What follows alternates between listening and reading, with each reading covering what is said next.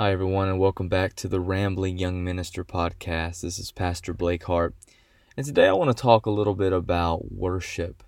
One of the things that crushes my heart more than anything is what many Christians today have come to consider worship.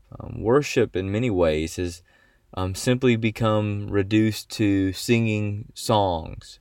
Maybe it's a worship band playing, or reciting psalms, or for some people, it's literally the name that has just kind of encompassed or culminates all of those actions during a Sunday morning service. We go to Sunday morning worship, and I want to be clear that there's nothing wrong with that. Those are indeed acts of worship, and they should be practiced, and they should be done.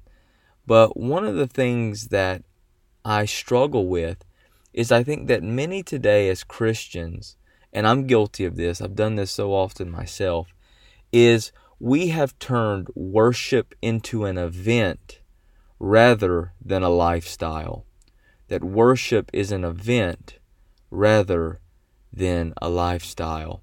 And I think that is a dangerous thing that we as Christians have done. That one day a week has become kind of the pinnacle of when we worship, and then there's every other day. I want to read you a passage from 1 Chronicles chapter 16, and I want to show you what I believe is worship as a lifestyle, and then we'll talk about that and flesh that out a little bit more. 1 Chronicles chapter 16, verses 23 through 31, we read, "Sing to the Lord, all the earth. Proclaim His salvation day after day. Declare His glory among the nations, His marvelous deeds among all peoples. For great is the Lord, and most worthy of praise. He is to be feared above all gods. For all the gods of the nations are idols, but the Lord made the heavens. Splendor and majesty are before Him. Strength and joy are in His dwelling place. Ascribe to the Lord, all you families of nations. Ascribe to the Lord glory and strength. Ascribe to the Lord the glory due His name. Bring an offering and come before Him. Worship in the Lord in the splendor of His holiness. Tremble before Him, all the earth. The world is firmly established. It cannot be moved.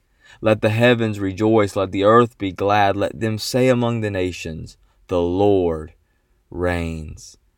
I absolutely love that verse, that Bible verses. Those are so powerful.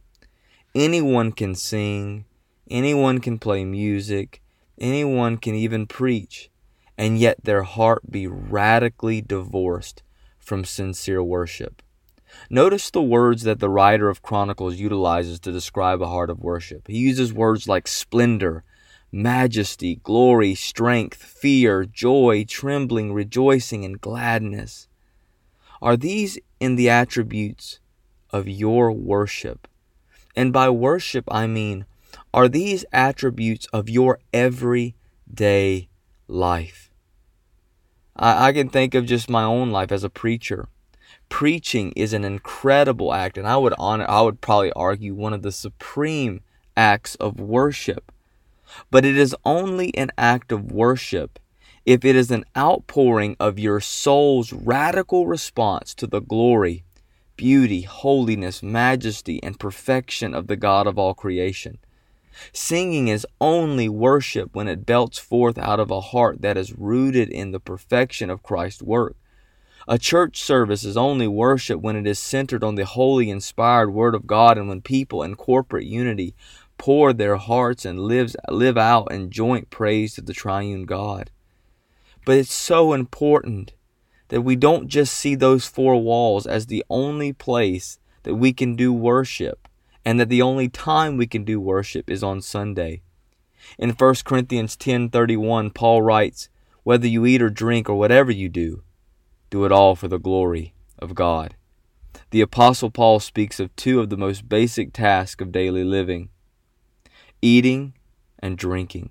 Now, what should we get from that? We ultimately know Paul was dealing with the food issues. He's dealing with the idea of Christian liberty, food sacrificed to idols in pagan countries and how they were to go about doing that. But the way that Paul kind of circumvents all of that without trying to make every day this sense of, well, can we do this or can we do that? He gives a solid single answer that kind of circumvents all of those little things to that specific task of eating, drinking, and he says whatever else you do, he says to do it to the glory of God. Every time you eat food and are satisfied by its taste, praise the God who created your taste buds and the sweetness of that food. Every time you and your spouse partake in a beautiful gift of intimacy, rejoice in the one who knitted your spouse together and in his providence brought you together, that he would be glorified in your marriage. Every time you watch a sunset, know that that sunset was put there to cause your heart to be overwhelmed by its beauty so that you would turn towards its creator. Beloved, to do what Paul says when he said in Philippians 1:21, to live is Christ. Worship is a lifestyle, not an event. Is your life a life of worship? Or have you divorced worship to a once-a-week religious service? Are you presenting yourself a living sacrifice to God? Is the entirety of your being consumed by His glory and goodness? That is what it means to live a life of worship. A life of worship is one in which you are overwhelmingly satisfied in the God of heaven, regardless of your external circumstances. Oh, that you would pray that the Holy Spirit would open the eyes of your heart to see God in this kind of way. My greatest prayer is that you would not see one aspect of your life divorced from a heart of worship. That you would no longer see worship as an event that you go to, but as something that is to be the overwhelming theme and model of your life.